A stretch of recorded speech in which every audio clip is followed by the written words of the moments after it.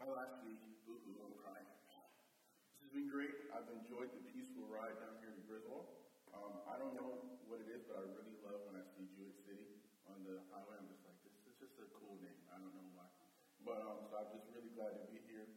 And just to be able to share God's word with you this morning. For those of you who haven't had the privilege of meeting me yet, my name is Gary, and I am a college missionary. I can serve the University of Hartford in two special ways. I am their Protestant chaplain for Protestant students on campus. I also pastor a collegiate church plant at the University of Hartford. Our church is on the campus, for the campus. And so I get to help students find meaningful community to live on mission and also prepare to live a lifetime making an impact in the marketplace for decades to come. It's a mouthful, but I've learned how to say it. And so I'm here to fill in today for our pastor. Thank God for Pastor George and all that he does here. So glad to have him here today with us, and his family's back, and so it's just beautiful for them to be back. And so I'm excited to preach to you this morning. It's my last one, for some time, but I'm here.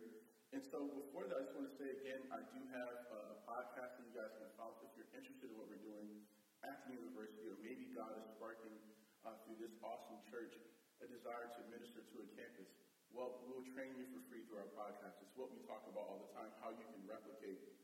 I really believe that the best way to raise up more people is, one, to have this podcast, but then for us as college missionaries, for us to be the ones putting out this information, sharing, and also supporting those ministries that are going on now, because it's from those ministries that people are probably going to be raised up to sent to more campuses. 77% of universities do not have a ministry like ours or anyone there who is prayer walking for that university. So it could be as simple as starting prayer, and I'm really passionate about it if you haven't found out by now. Right? Every week I get up here, I talk about the college campus. I really unapologetically believe that it is the most strategic mission field on the planet. Like, I love Griswold, I've gotten to know it, but I just love the university campus context. Okay? So let's dive in to today's talk. I should be brief. Normally that's a lie when preachers say that, but I really do mean that because I do have to go after this. So I'm going to try to be brief so you can go ahead and breathe easy now, okay? Because I won't be super long. So everybody knows LeBron James, right? Okay, whether you like him or not, that's, if he's in the Lakers now, whatever your affiliation, boo to that, whatever. LeBron James is a superstar of basketball, okay? We know his name, whether you like him or you don't like him, you know him. And so he's LeBron James. And what's really cool is that everywhere he goes, of course, he can't get privacy. People are just bombarding him, they're rushing him. They always want to get pics, they want to get autographs. But what's really cool is that when LeBron James goes to his hometown, nobody is bombarding him, nobody is trying to get in his face, nobody's really bothering him. He's at his son's game, and he is just rooting from the sidelines. He's not coaching, nobody is talking to LeBron James. But if LeBron James walked into this room in the middle of my sermon, I bet you no one would be paying attention to me. I wouldn't be paying attention to me if LeBron James walked in here right now. I'm just keeping it real, okay? So, when he's at home, he's just LeBron. He's not the king, he's LeBron. This is young lady, her name is Kimberly Rush. She was on The Voice. Anybody watch The Voice? A little bit? Okay, did you see her? She was on The Voice. She's from my hometown. She led worship on our campus for two semesters. And it was the best 2 semesters of worship we've had in a long time. And she's gone out. We just can't afford her anymore because she's, but we know her. I know her dad. I've preached at her dad's church a number of times. And it's just amazing to see that we really loved her. We thought her gift was amazing then. But then when she went off into the spotlight, people from all around the world know her now. I watched her Instagram. Anybody kind of watch Instagram sometimes? When she was on singing on The Voice, I watched her Instagram go from 3,000 people to 10,000 overnight. It was just what?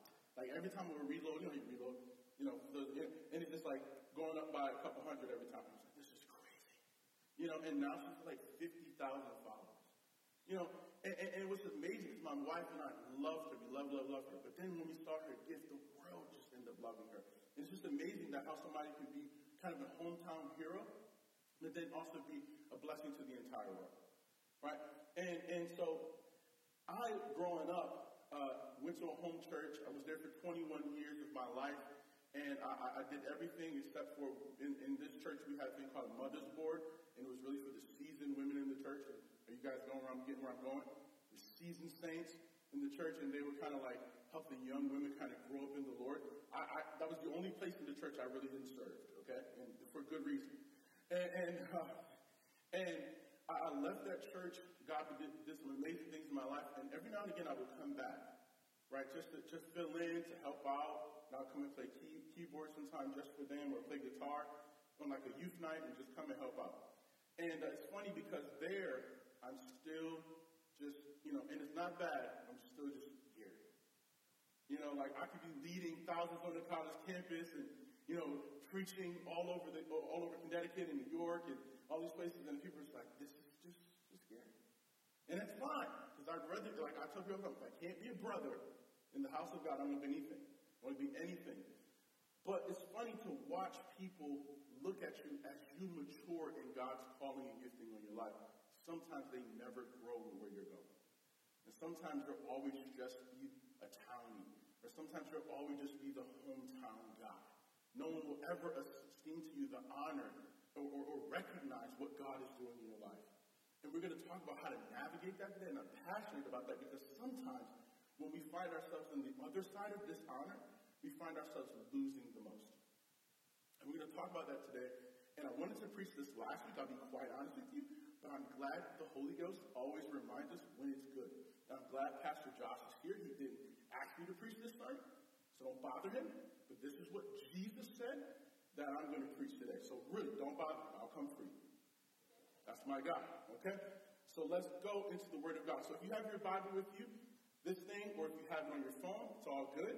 Okay, we're going to be looking at Mark chapter 6 today. And we'll read a little bit of it, and then we'll teach a little bit from it and give some points to apply. Now, it's after Matthew, and it's before Luke. And if you just don't get there, wherever you land is good. It's the Bible. You can't go wrong, okay? Sound all right? And whatever translation you have is good as long as you read it, okay? So let's do that. So let's look. It says this. He, being Jesus, went away from there and came to his hometown. Oh, no. And his disciples followed him. When the Sabbath had come, he began to teach in the synagogue, and many who heard him were astonished. They were saying, where did he get these things? And they said, what is it, this wisdom that has been given to him, and how are these miracles performed by his hand?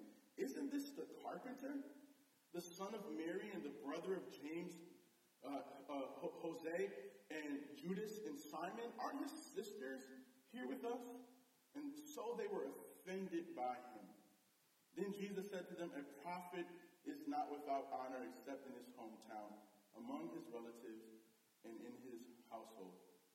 So he was not able to do any miracles there, except that he laid hands on a few sick people and healed them. And he was amazed at their unbelief. Let's pray. Father, thank you so much for this moment to study your word. Thank you so much, God, that your word is a lamp unto our feet, a light unto our path. God, help us in this moment to understand, God, what you mean by honor, and God, also that how honor is a currency in the kingdom. And I pray, God, that we would learn how to be honorable people. In Jesus' name we pray. Amen. And so, as I said the other weeks before, I don't like to teach everything from the text because I'm a Bible nerd, and I will. And I will find cool things and bore you with them. And so I don't do that. I'm going to teach a few things from the Word so that we can apply them accurately after that, okay? Does that make sense? So you count and keep me accurate, all right? It's only 3 things I'm going to teach you from there. And then we're going to go forward, all right? All right. You're going to talk back to me. I'll be quick.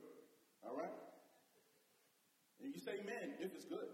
Like, if it's not, you just hold that amen. But if you feel it rising up, battle that up. It'll be okay. All right, so here we go. So the first thing I'm going to teach you is that Jesus' hometown was Nazareth, okay?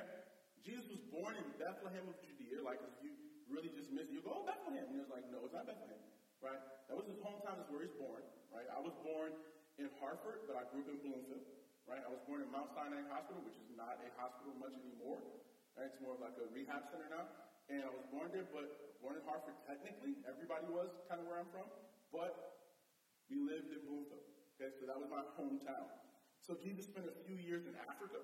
I know we call it Egypt, but that's part of Africa, right? To be more specific, he was a refugee there, political refugee.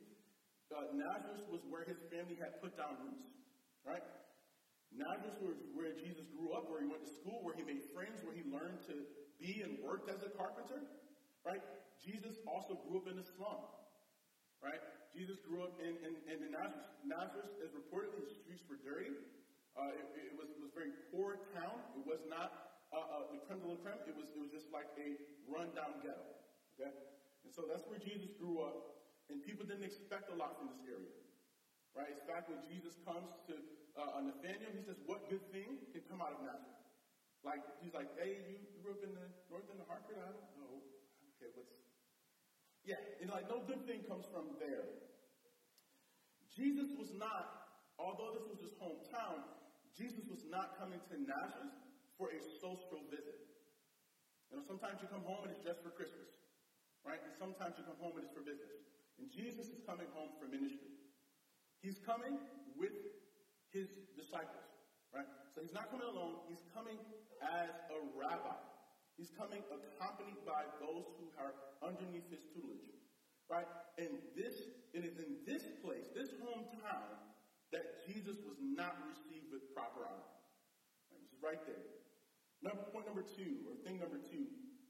It was not Jesus' teachings that inherently were offensive to some. They were actually amazed by what he was saying. Right? They were amazed by what Jesus said. They thought what he was saying was godly. They thought it was inspired. Right? It was really that Jesus had taken on this position of authority that they took problem with. They found that problematic. They were saying to him, "He's one of us. What right does he have to assume this type of authority over us? Who is he?" Right? They were potentially saw Jesus grow up as a child. They hired him for some carpentry work, right? They before he had started his ministry, they couldn't get past the idea that they knew his family. They knew the rumors surrounding his conception. There was a little bit of shade at this time in his life. Joseph was probably dead, right? That's what tradition says. But what was even more disrespectful is they referred to him as the son of his mother, and in that culture, that was kind of disrespectful. You would refer to him as the son of Joseph.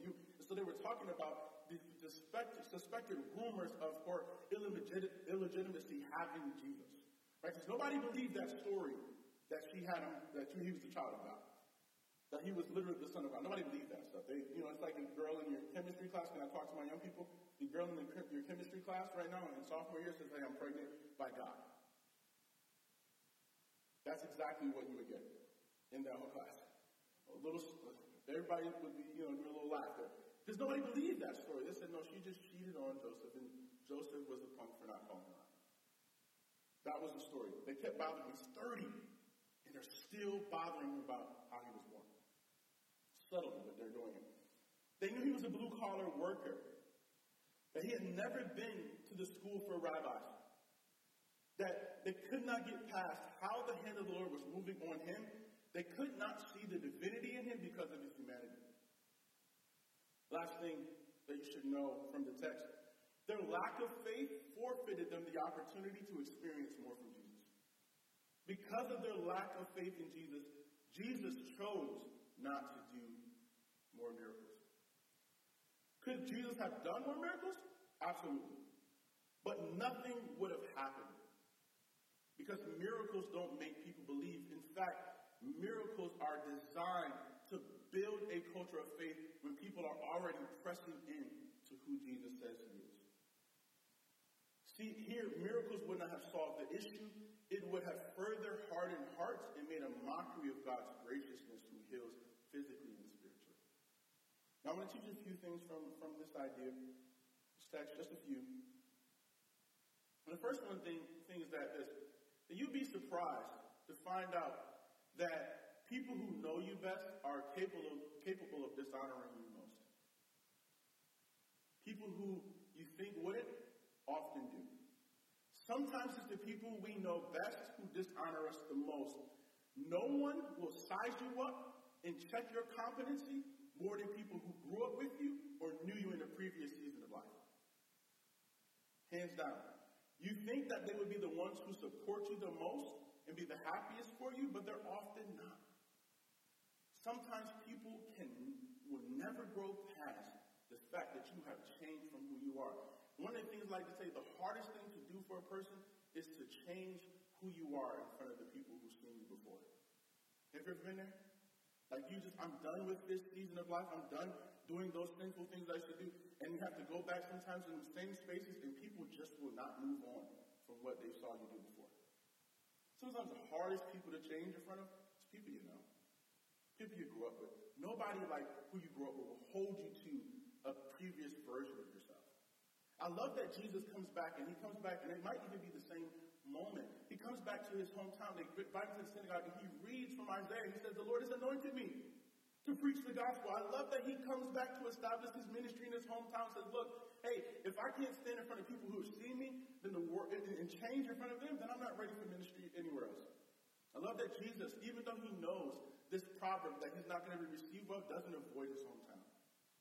He still goes there on assignment. And here's what I want to say to you too as well, that sometimes God will send you on assignment to people who know you or have known you very well. It was funny, I had to go last week. Last week. So Wednesday, I had to preach the funeral from my aunt, my great aunt, my grandfather's sister. She passed away. And I went to preach that funeral, but of course I had to meet with her. She was nearing the end of her life, so I went to go to the hospital and pray with her and just see if she had made peace with God. And I went there and I prayed, and while I was there as a family member, right, the people in the room, by the grace of God this time, saw me there as an agent of God. They said, hey, make room for him. Let him get to the bed so he can pray and talk with her. That doesn't happen often, but for whatever reason, in this difficult moment, they received me as more than a family member. It was like, no, he's God's man. Let him in so that he can come and pray with her. And sometimes it's difficult to navigate those spaces where you're called to serve back where you grew up at, or called to serve with people who have previously known you, and you have to be able to say that I'm God's person in this moment. And you will find that some people will never upgrade their view of you.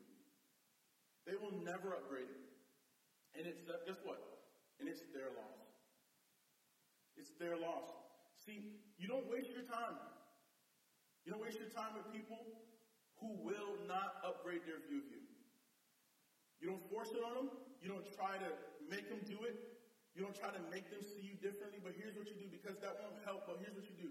You go there, you serve, you be authentic, you be obedient to God, and God will make room for you among those who will receive you. And I want to say this, because I'm going to get to this honor part in a second. So you guys hang with me. I'm just trying to help you in case this is what you're feeling and what's happening to you right now. And what you don't want to do is you don't want to be telling the force that, because what it might seem is like you are more arrogant or just inauthentic, and it causes them to double down on their perception of you. Because they already probably think you're high and mighty for coming back like, oh, I've got something up on you now. So you don't push that, because they'll just double down on that, and hardness of heart will set in more than it did before. All right. So what do? If you're feeling like God has called you, God has changed you, you're in this new space, you're coming back home, you're coming back to people who've known you previously, it's familiar spaces, what do you do then? You do what you can for those who receive you in the fullness of your capacity. That's what Jesus did. Jesus didn't go on arguing with him. Jesus simply said, I'm going to touch a few people, heal a few people who are sick, and I'm going to do what I can for those I can, who receive me in the capacity that I've been sent. Here's what he does, right? He just goes and prays. And I'm going to say this to you. You can only be a minister to those who receive you as such. And I had to learn that lesson very early in serving people. Is that I could not counsel anyone who didn't want to be counseled. I couldn't shepherd anyone who couldn't be shepherded, who didn't want to be shepherded. I couldn't speak into the life of a person who didn't want to be spoken to. I couldn't do that. I had to let that weight off. I kind of noticed that, when I first became a pastor, we tell you that you have to marry and bury a few. And I'm sorry to be so callous with that. You have to marry and bury a few before people take you on as a pastor. And it was real. I started to notice that over my pastorate, that there were some people who would introduce me as their pastor. Some people would introduce me as a friend. Some people will introduce me or call me bro. And I'm not title hungry. Hear me. But what I sensed was that there was a correlation between that and the way they received me and my capacity in their life. If I was bro, I was just bro. I can only do bro stuff. If I was pastor, then I could do pastor-like stuff. Speak into their life, shepherd them, disciple. You should check your language and check your vernacular with those who have rule, not just Pastor George, but anyone in this church who has rule. How do you honor them? Are you receiving them in the full capacity? You should check that. Because you can only receive from them what you allow, you can only receive from them on the level that you receive them. Right? Jesus said, if you give me a cup of water in the name of a prophet, you shall receive a prophet's reward. On the level you receive is the level you receive from them. So I'm going to encourage you, if you need more, well, dive in a little bit deeper then. Come under leadership. And so, I promise you, we didn't talk about this. I'm just, and I told y'all last week I stepped on toes. So I got big feet, that's what I do. And here's the idea. And here's the idea. Don't waste your time giving more, trying to force more on them, because they can't receive it. The capacity is only so small. And they cannot receive the fullness, so you're just pouring in to just a small drain. It won't be received. The extra you do won't be received. And here's what I want to say to you most importantly today. Is that familiarity, commonality, comfortability is the leading cause of dishonor. One of the leading causes of dishonor. They started saying, well, we know you really well, Jesus. We know everything about you. We know where you lay your head. We know where you grow up. We've seen you make a bunch of mistakes. Yeah, you messed up my sighting, Jesus. And I can't receive you now as a minister of God. I cannot receive you in the capacity that you are now.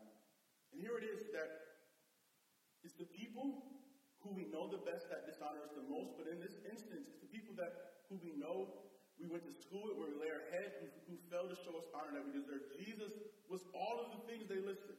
He was a carpenter, he was a son, he was a brother. But more than that, he was a rabbi. And ultimately, he was the Son of God. Here's what I'm going to say. Don't allow your what you know naturally about a person, to keep you from receiving them as an agent of God and a prophet to speak into your life regarding spiritual things. We do it to a lot of people.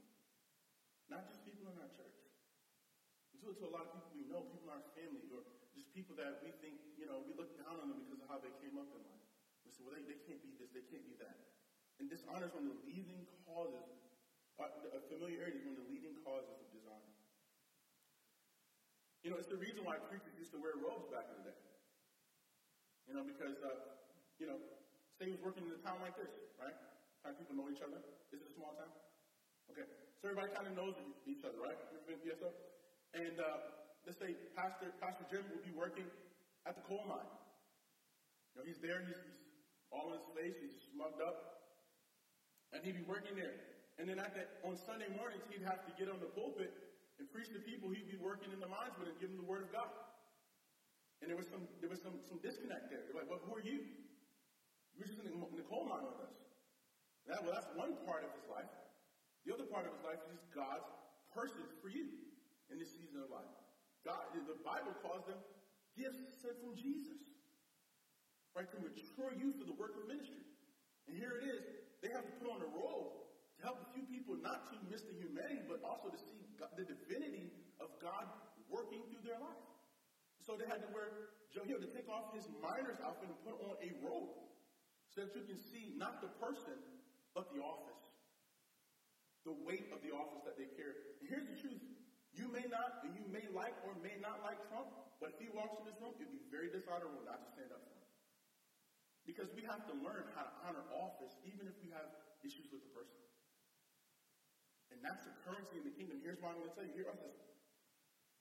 Sometimes we dishonor people in our context because we have low expectations of what God can do in our own life.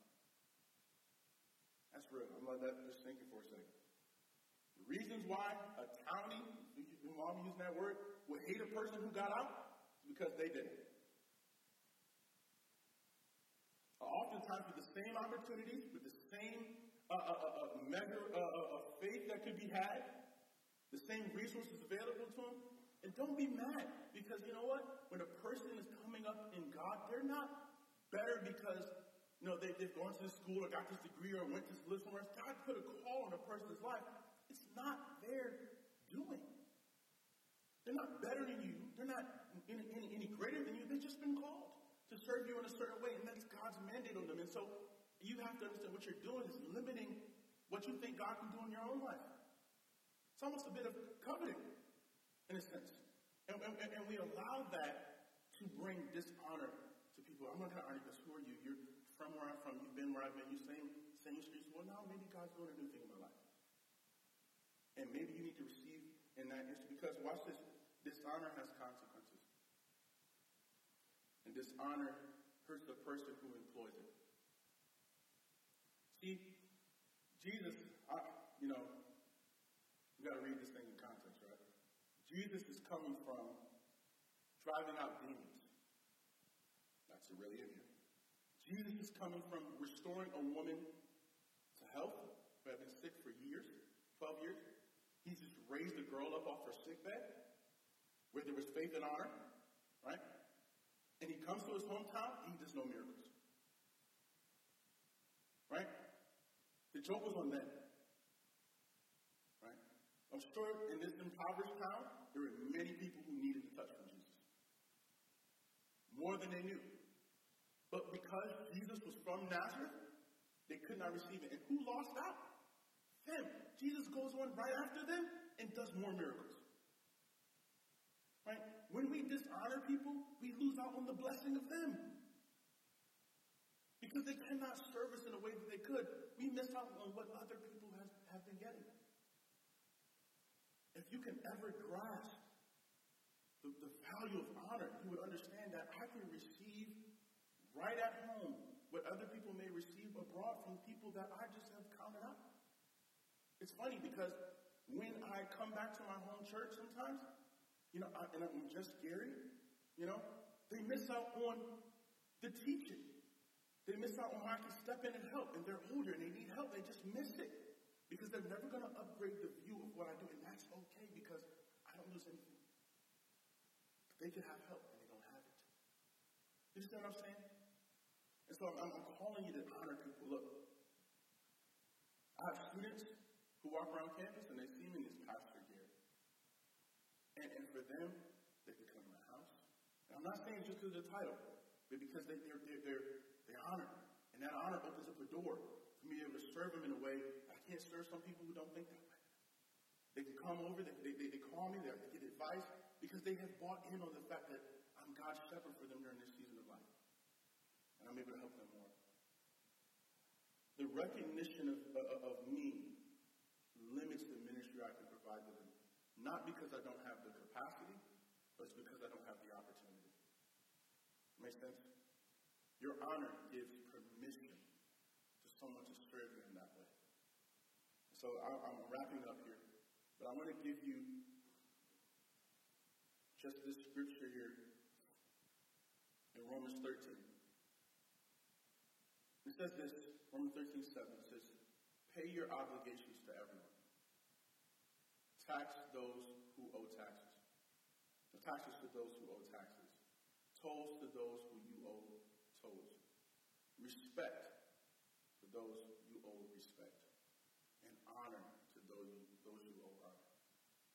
I've really just come today to strengthen you all. And I wanted to come today to speak to you two different types of people. People who are suffering from dishonor among people you've known or even in your hometown, even in your own house. God's done a new thing in you. People don't see it. I'm saying don't force it. Just be authentically you and allow Jesus to make room for you. Right? Just be authentic. Even if people don't honor you. Be you. Because there are some people in the room who will receive.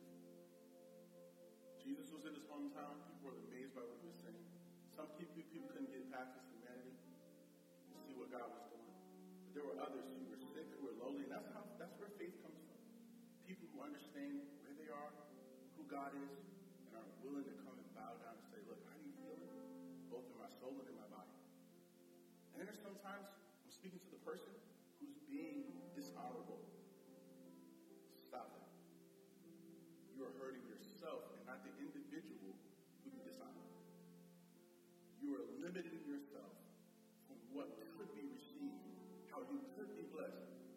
could be pushed forward and shepherded and discipled by dishonoring the person God has sent to you. Now notice me, Jesus said everywhere he was going, his Father has sent him.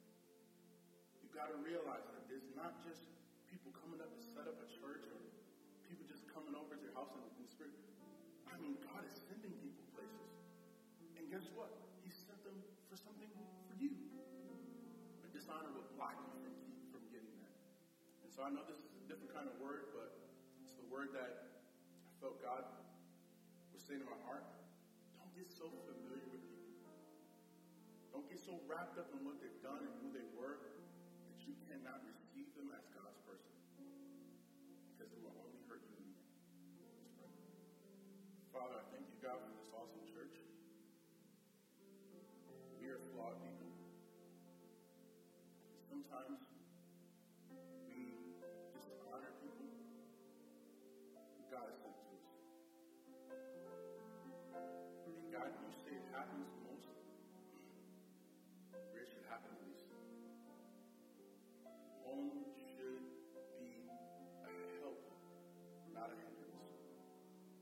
So God, I pray that whatever we call home, that people will begin to see God's gifting in us. I pray, God, that where we call home, we begin to honor people among us who are laboring, who are worthy, as Scripture says, of double honor. I pray, God, that honor will be the culture, the currency, right here in front of our River Church. Not because people are super special or super called, they have been sent by God to do God's work here. So God, let us receive so that we may not clip ourselves